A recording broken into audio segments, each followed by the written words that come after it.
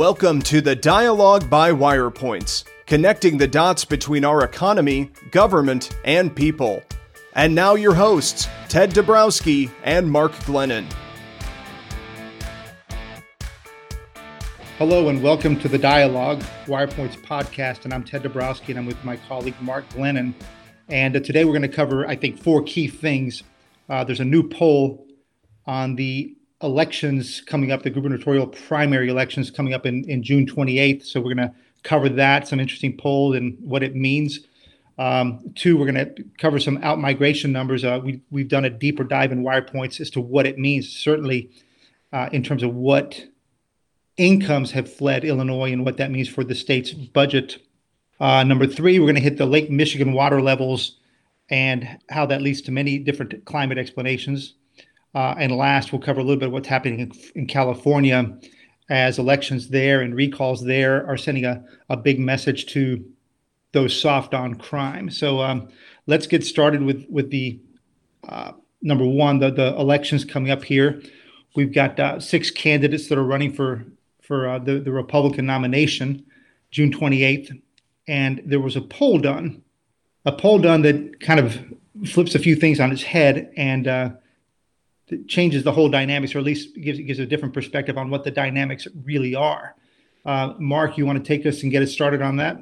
Well, the big headline news, of course, is that Irvin, the assumed front runner who spent a lot of money on this, is not the front runner. That Bailey from Southern Illinois is, and the numbers are striking. We've got 32% of the respondents said they would vote for Bailey, 17% for Irvin. Jesse Sullivan is third, I believe, back at 10 points still. So Bailey is clearly the front runner now, and that comes as a surprise. He's a hardcore conservative. He comes from downstate, doesn't sound like a Chicagoan or like anybody that is where the population center. However, he is leading everywhere by significant degrees, except in the city of Chicago. He's leading among Cook County suburbanites and in all the collar counties. It should be noted that this poll came from a reputable polling shop, although they did not poll likely voters. It's too early to do that. This is a poll of Republican voters. We expect that there's going to be a lot of independents voting in the Republican primary, so you could take this with a grain of salt, but boy, these margins are big ones. And, Ted, we don't normally get into the politics of it. We stick to policy, but it also provides us with a nice outline of the issues that are important to people. And it's been widely assumed, of course, that crime is the big one. That's why everybody's talking about it, and it has been. But now it's the economy by a wide margin. By 3-1, people list the economy as the bigger issue to them. That dwarfs everything. Ted, were you shocked by these numbers, or what's your take on it? Well, it's been an interesting campaign. Let me just tell you the one thing that did shock me was this 44% of the people put this as their number one issue, the economy. I've always thought that, but the way the crime has been handled, like you said, the way the crime is covered, if you look at every ad that's run by all of them, it overwhelmingly is about crime, and especially with what's happening in Chicago and the murders, et cetera. So, I think I said on one of these podcasts that crime is something that has to be solved, but solving and reducing crime doesn't fix Illinois' problems. Illinois' problems are economic and fiscal. So I think that's right that they care about that. I guess I am a little bit surprised by the numbers overall, just because, Ken Griffin has been supporting Richard Irvin with millions of dollars, far more than anybody else in the campaign. I guess it's up to $50 million in total. And so, they've been able to blanket the airwaves. They've been able to blanket with mailers. I think what we're seeing is that some of the mailers and some of the responses by Irvin aren't working with the conservative voter base that exists in Illinois. And so I think that's the big surprise. And Bailey's been a conservative throughout despite the mailers that Irvin has sent out about him. He's been the conservative throughout, and he stood up to Pritzker. So in the end, maybe those conservative values or conservative efforts are starting to show up. On that spending issue, Ted, people assume that because Bailey would have so much money, because Irvin would have so much money, that would make him the leader. But there's a golden rule on this, as I see it. This goes back to what Jim Thompson said. I remember him saying this, and like him or not, he was a superb politician. He said, you don't need to have the most money, but you need to have enough. And that seems to be the case with Bailey. I see his ads frequently, probably not as often as Irvin. And unfortunately, those ads are the most important thing, driving opinion. And he seems to have enough money to get his message out. And I think the other contenders don't. I do not see their ads as frequently. Well, it should be noted that Dick Uihlein, another billionaire from Illinois, has been supporting Bailey, and with much less money than Griffin has given so far. But like you said, maybe it's enough to get his message out. And Sullivan has gotten, I know it initially got some $11 million from some out-of-state donors, and so that gave him some initial ability to be in the press. And I've seen a decent amount of his ads, but maybe his isn't enough yet. Yeah, and Ted, just on these matters of most importance, crime is 11%, economy is 44%. That's 4-1. Actually, I said 3-1 earlier, but it's striking how low some of the other matters are. COVID mitigations, of course, is only 1%. That's probably no surprise. Taxes, 10%. Corruption, 11%. Education, only 2%. Gun issues, 9%. Abortion, only 8%. That certainly will come as a disappointment, I think, to pro-choicers and Democrats who had hoped to see that be a major issue. We at WirePoints, by the way, don't focus on issues in order of importance like this. As we say, we like to, as Wayne Gretzky said, skate to where the puck is going, not to where it is. And it's our view that education should be and could be made a major topic. People would start talking about it. They don't. God knows we've got the report to show why it should be. The Illinois schools are failing horribly, and pensions are not even on this list. Either they didn't poll it or they assumed that it would poll in a very low order. That's the case, apparently. But again, we're going to continue to talk about it. Yeah, Mark, economy can encapsulate lots of things. And of course, right now, if you ask somebody what you're worried about, well, when you have gas prices, going over $6 or, over $6 in many parts of Illinois, when you have the job market like it's been, when you have the COVID close downs that we've had over time, maybe people don't think about COVID, but they certainly think about jobs. And when you think about kind of the messaging that has come from Lori Lightfoot, that has come from Governor Pritzker, they've been trying to run the economy on equity and kind of a generally a quote woke agenda, and perhaps maybe, I don't know, it depends on how this is going to be fought out. But one of the clear things for me is that you can't run an economy on an equity and a DEI, the diversity, equity, and inclusion agenda.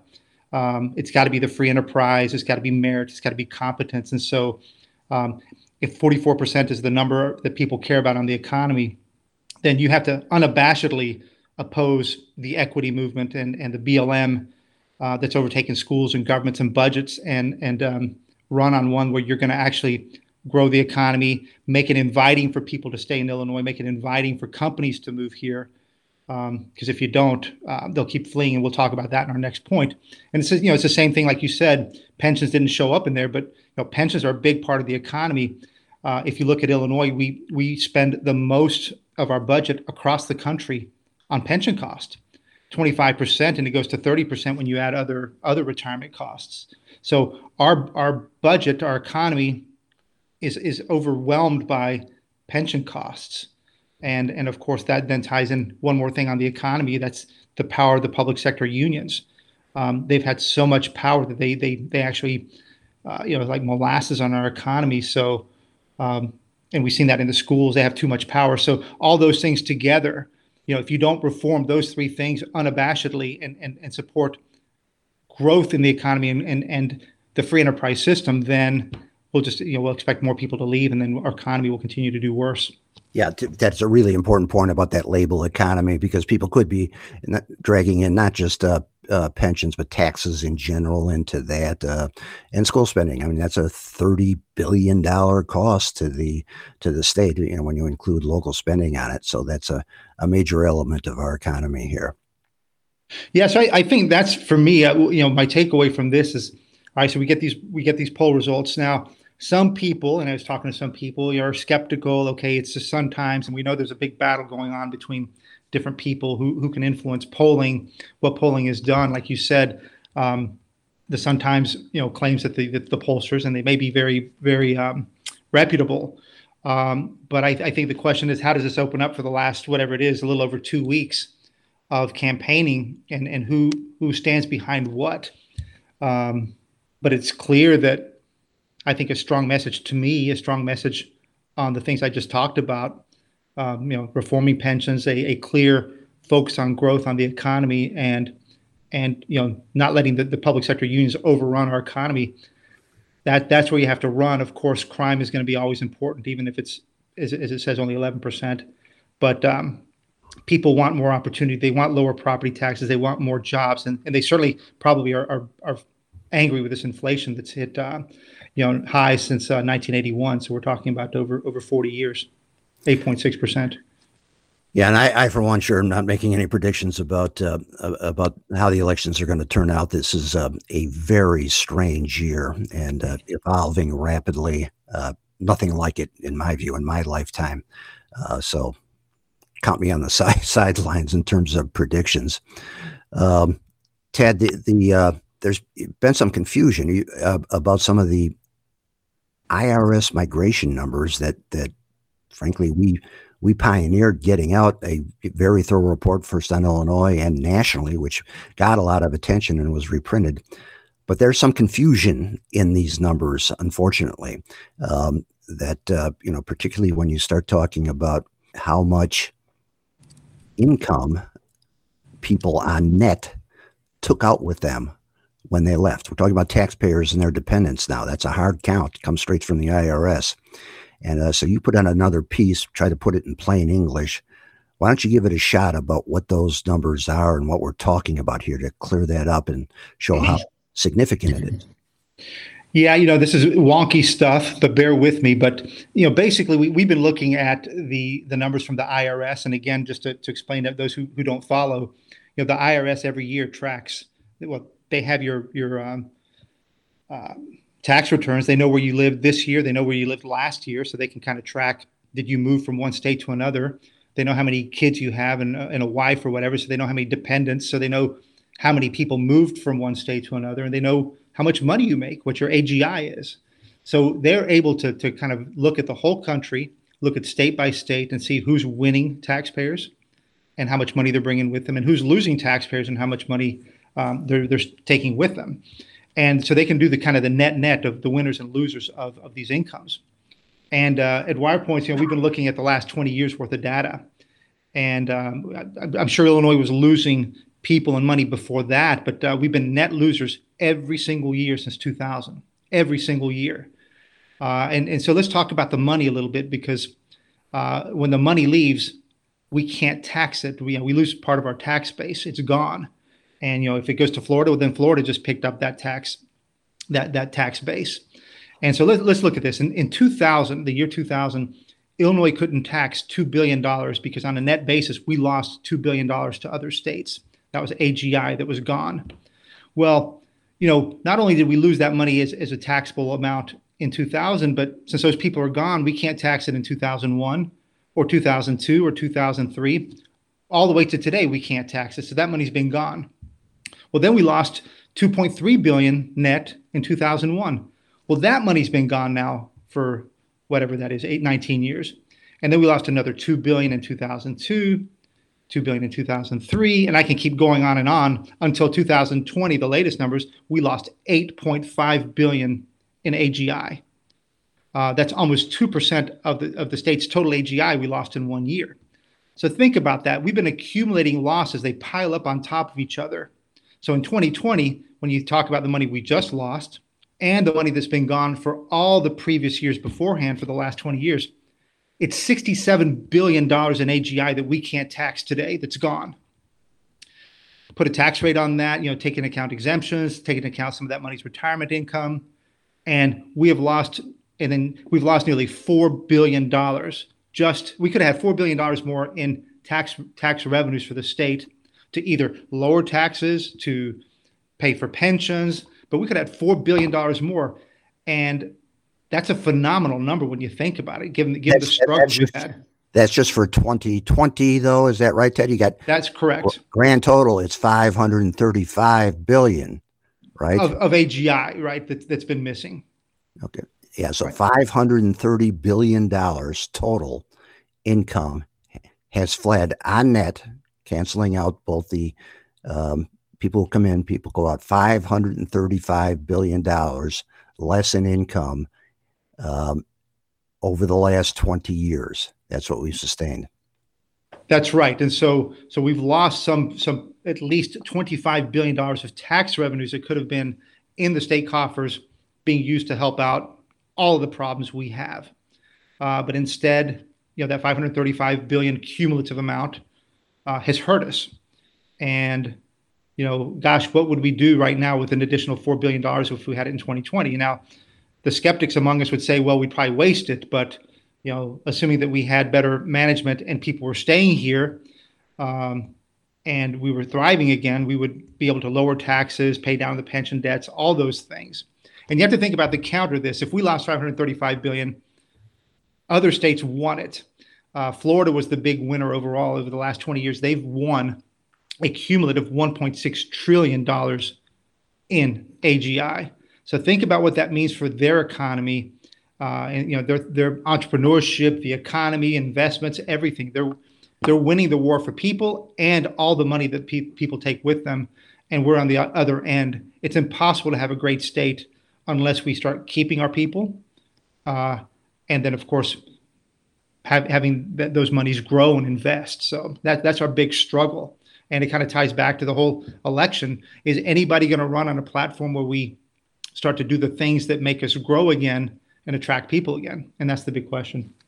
And Ted, I would argue that $535 billion is actually a small part of it, because you have to apply a multiplier to it. And I know there's some controversy about this. Some people think this multiplier effect is exaggerated, but without question, when somebody gets income, they don't stick it under their mattress. They go spend it, and that becomes income for other people, and so on down the line.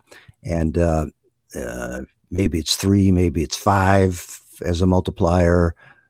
Some people say smaller, but in my view, unquestionably, it's far higher than that $535 billion.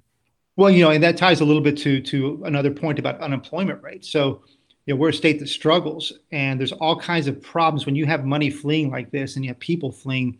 It creates a dampening effect. We have the 45th worst unemployment rate in the country. So you've got other states that have, they can't find workers. They're down at 1.5%. Florida is really low unemployment rate. We're the 45th highest. So, these struggles all multiply, and they add on top of each other. So, if we don't solve this problem, it will just continue to get worse. And the compounding effect and the kind of just a bad storm. Speaking of storms, Ted, we had a lot of nasty storms over the past 2 years on Lake Michigan in terms of effect, because the lake level was so high. And I've got a piece up, and I'd like to talk about the experience with Lake Michigan, and more importantly, use it as an illustration for some of the double talk that we hear about global warming, climate change, whatever you want to call it. And let me preface this by saying I'm not a denier of global warming. I mean, I get the basic principle that carbon dioxide emissions by man increase the temperature, but I think there's a lot of open questions about to what extent it's contributing to that, to what extent we can control it, whether there are countervailing forces that we don't understand yet, whether the models are accurate, and so on. But here's our experience. If you got a good enough memory, you go back about 10 years, we had record low lake levels, near record lows. It was a major cause for concern. Many places around Lake Michigan and all the Great Lakes, there was a real problem with things like canals and docks because there just wasn't enough water in to make them work. What was the cause? Al Gore told us that the Great Lakes were drying up because of global warming. Many people said that. Dick Durbin went to Washington asking for federal help to try to address the costs associated with those lower lake levels. Global warming was it. We then had a period of remarkably stable but low water levels for about 5 years.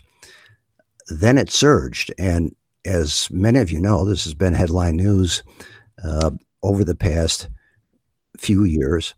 Water levels peaked at, again, near record levels, causing a lot of damage because of the damage to shorelines, beaches, again, dock facilities, erosion, ecological damage as well. What was the result there? I mean, what was the cause there? Global warming, we were told. In fact, not only did Dick Durbin go back to Congress again and blame global warming and ask for more federal money, but Chicago made a big deal out of this. That was the factor that prompted them to issue a climate emergency. Surely as possible. They talked about this as the sixth mass extinction, calling for all kinds of radical changes to policy here and around the country, including, of course, the war on fossil fuels, to eliminate fossil fuel consumption at all costs, and anything we can do, particularly for the city, replace fossil fuel consuming vehicles with electrical vehicles, all the rest, divest from anybody having to do with anything from fossil fuels. They were not alone. I mean, a lot of other communities, and after the Biden administration took office, the Biden administration, of course, were all over this as well. And a lot of those policies went into effect. It certainly has had at least some small part to do in the high prices of gasoline that we're now facing, because the fossil fuel industry was nearly criminalized in the process. But guess what? In the past 12 months, Lake Michigan levels have plummeted again. And this is true across the Great Lakes, by the way. It's Lake Huron and Michigan moved together because they're connected. I've got the chart up of all the lakes, Great Lakes, in my piece. Actually, you can ignore Lake Ontario. That's actually a controlled level lake because they got dams where man controls the level to a large extent. But Lake Superior, same thing. They're now down to near normal. It's a couple inches above normal for Lake Michigan, Lake Huron, Lake Superior. Not a word about this in the press, except we've got a new explanation coming. The Tribune had an article about this. So what's the explanation? Why is of course, they morph from global warming to climate change whenever convenient, which is frustrating as heck because those are actually different topics. But the new theory is that rapid, harsh variations are the new normal because of climate change. So we should expect these radical highs and radical lows more often because of climate change. The Tribune really didn't cite any of the scientists that have argued that. That there are some, and I found some of them.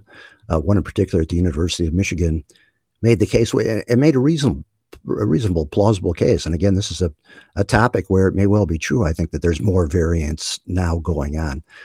But it's a theory that's unproven, and I don't see any evidence that this is a big deal. The University of Michigan professor, you can look at his video and read his paper, his scientific paper that he put out on this, modeled out two scenarios. He uses a forward projection rather than looking back at historical data to do this, and he thought that these extreme events would be 2 or 3% more common than they have been in the past based on forward-looking model. Very difficult to model. These things it's a fascinating subject. You can look at them if you are interested in these things because A lot of the knee-jerk responses about what's going on with the lakes are false. It's much more complicated than you think. Certainly, the notion that the lakes dry up because of hot weather, global warming, isn't true. Global warming makes for more rain. The atmosphere churns more quickly. A lot of people say also that ice levels account for much of it. Sort of, because ice levels reduced evaporation for a large part of the year. Sort of, but again, that University of Michigan economist explained why that's very complicated and is subject to countervailing issues. And other factors like the draw from the lake, as they call it, which is man taking water out of the lake, not a big factor at all. That's really just a tiny issue in the inflow and the outflow, and you have to add up all these things to try to come up with a reasonable prediction. I'm not trying to assess what's going on with the Lake Michigan. My point here is simply that this is another example of how the darn arguments about climate warming get changed with the weather. How things are ascribed to a consensus of science that is not true. The Tribune, for example, said all scientists agree that storms are becoming harsher and more frequent. No, that's harshly contested by a lot of people. I don't know what the truth is there, but it's heavily contested. This new theory about increased variance in lake levels, I'm sure will be discussed too. There's no consensus on it there. But that Tribune article got big front page coverage. You don't see any discussion about it. And boy, you'd think that after the COVID experience, where I think anybody who followed it has to agree that many of the experts and scientists produced things that were politicized, exaggerated, monetized. They had monetary interest, things, and basically bastardized science. To think that this doesn't go on in climate, where there's so much money involved and what is truly a renewables industrial complex, and so heavily politicized. It's the same thing going on a much larger scale with climate issues. And this topic of Lake Michigan, Great Lakes water levels is just another splendid example. Yeah, I think it is fascinating. It's so much like COVID. Of course, COVID was very short, very intense, where the global warming discussion has been going on for a long time. I think what's fascinating is, like you said, though, that or maybe there is more skepticism these days. I don't know, but there should be more skepticism, and I think that's why you're seeing big institutions being doubted so often, because big institutions are trying to manage and own and maintain their messaging, and it's being challenged by lots of people, like a wire points, whether it's COVID, whether it's pensions, or whether it's weather. So I think a good point and good piece, Mark. Yeah, that time issue respecting COVID is really the answer, because people have at least a year memory. So they say, wait a minute, you told us that the vaccine was going to be 100% effective. Or Dr. Fauci, you told me that masks don't work. Now you're telling us they do. So people got called out on these things, and they watched the data change in ways that wasn't predicted. So they got caught. But if you got to remember more than 2 years, or go back, you can go back, by the way, up to the 1970s, when global cooling was being blamed for very high Lake Michigan levels. People just don't remember that, so scientists don't get held accountable. There's no back testing on any of these theories. So skepticism is exactly the right word. That's what science is supposed to be about. It has to be applied to climate just like anywhere else. Mark, what's also fascinating is that a lot of people are losing hope about what's going on, because so many things are being pushed in our schools and COVID and climate, et cetera, that, leaves us in doubt about what's true and what's not. And, and a lot of people are dying for the facts and wanting to know what the facts are, while many other groups ignore the facts. They don't want facts. They actually want to cancel facts. And so maybe we should be heartened a little bit by what's happening in California, because it's giving us at least some message that even the places where they are most progressive, even places that are taking things to the extreme. And here we're talking about crime and criminal justice, where they're taking to the extreme. Even the people on the left are rejecting some of those things, and that's where we're seeing the recall in San Francisco of the district attorney there for failing to do the enforcement part of law, and we're seeing some potential moves in Los Angeles there in the general election there too. So partially good news. Maybe we can't jump up and down, but it's certainly good news. It sure is, Ted. And that San Francisco story, Chesa Bowden is the name of the prosecutor who got thrown out there. First of all, he's got some interesting Chicago connections. He grew up here, and he's the son of Bill Ayers, who was a famous radical in the 1960s here. Spent a good chunk of his life in jail for killing a police officer in the course of a bank robbery that was part of his operation. And his wife, same thing, was involved in that. But this guy's a hardcore radical, and even in San Francisco, they threw him out. What I was most optimistic about is I often wonder whether the left, because of what they read and see and watch, and because of their inclination to, as you just described, hit the mute button whenever they hear something they don't want to hear or change channels, that even they apparently are seeing the news. I mean, maybe they do watch Fox or Breitbart or something or social media where you see the stories about crime, shoplifting, all the rest in San Francisco. So perhaps our fears about the tribalization of news are a bit overdone, that the broader population is seeing what's going on. And certainly in Chicago, I think the press has done a pretty good job covering crime recently. Of course, one person who was speaking about Kim Foxx, who is, like Bowden, is backed by George Soros, one of these woke prosecutors who has been very easy on criminals. When John Cass tried to write about that, there was an effort by the folks on the news side to get him fired. The wokies on the news page in the Chicago News Guild, that's the union there, said, "Oh, you're an anti-Semite because George Soros is Jewish and you just hate Jews."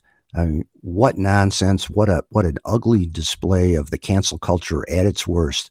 But now you see headlines all over the country, fortunately, talking about these Soros-backed prosecutors and the damage they've done. One of the worst, by the way, is right on our border too, is also in St. Louis. They've got one of them. St. Louis has an even higher crime rate than Illinois, but there are, I think, 14 major cities with Soros-backed prosecutors right now. Well, we've talked a lot about this pendulum swing, and sometimes they swing really hard, and sometimes they swing really far. And in a place like Chicago, they're swinging. They've been swinging. It's been swinging pretty hard and pretty far. But in San Fran, maybe you could argue it's gone worse, right? Because you're taking what's been a beautiful city, and I remember going there as a kid, and it's just amazing. And now to hear about the rats and the the homelessness, the tents, the poop everywhere, using the nice word, it becomes even too much for those who are super, let's say, super woke. So it becomes hard for them. And I think we're starting to see the same thing in Chicago, and watching some of these videos of crime that happens and just how it's manifesting itself, because they don't, the bad guys don't have to worry. They don't have to worry the way they used to. And so we've got to hope that this message that's being sent by California is heard. Now, of course, it doesn't do us any good if those in Chicago just kind of roll back 20% and try to act like they're doing something. I think we need full change, not just in policies, but the people who institute those policies. But we'll have to see. But I think that there is good news coming out of California. Ted, I'm looking forward to after the primary, we plan on starting to interview some of the candidates for major office. We'll add video to this podcast. we'll start with the major office holders, and some of them, especially in the incumbents, I expect wouldn't subject themselves to a lengthy interview here or anywhere else, a lengthy, serious interview, but others will, and we're going to do that we're going to focus on policy and not politics and the petty stuff that has dominated the primary. We don't endorse candidates, but we sure as heck are willing to go over the policies and reforms that we think are appropriate and ask these candidates what they plan on doing about them. So that'll be part of our podcast here coming up right after the primary later this month. Well, and you can learn a lot by what a candidate is willing to answer and not answer and how they answer. So even if they don't want to talk about these things, you can quickly gauge whether they're comfortable talking about, especially if they're reformers or not. And the stuff that you and I have talked about and the stuff I laid out earlier, those are all heavy reform issues. If they don't want to talk about it, you get a pretty quick clue that they like the status quo or certainly are not going to change things. Well, on that cheery note, and even less cheery, the Consumer Confidence Index, all-time low, was announced today, all-time low. So I'm sure a lot of folks out there aren't in a very good mood, but keep your heads up. America's been through worse things than this, and we'll all do whatever we can, in whatever small way we can, to try to move the needle. We'll talk to you next time on the Dialogue by Wire Points. Thank you.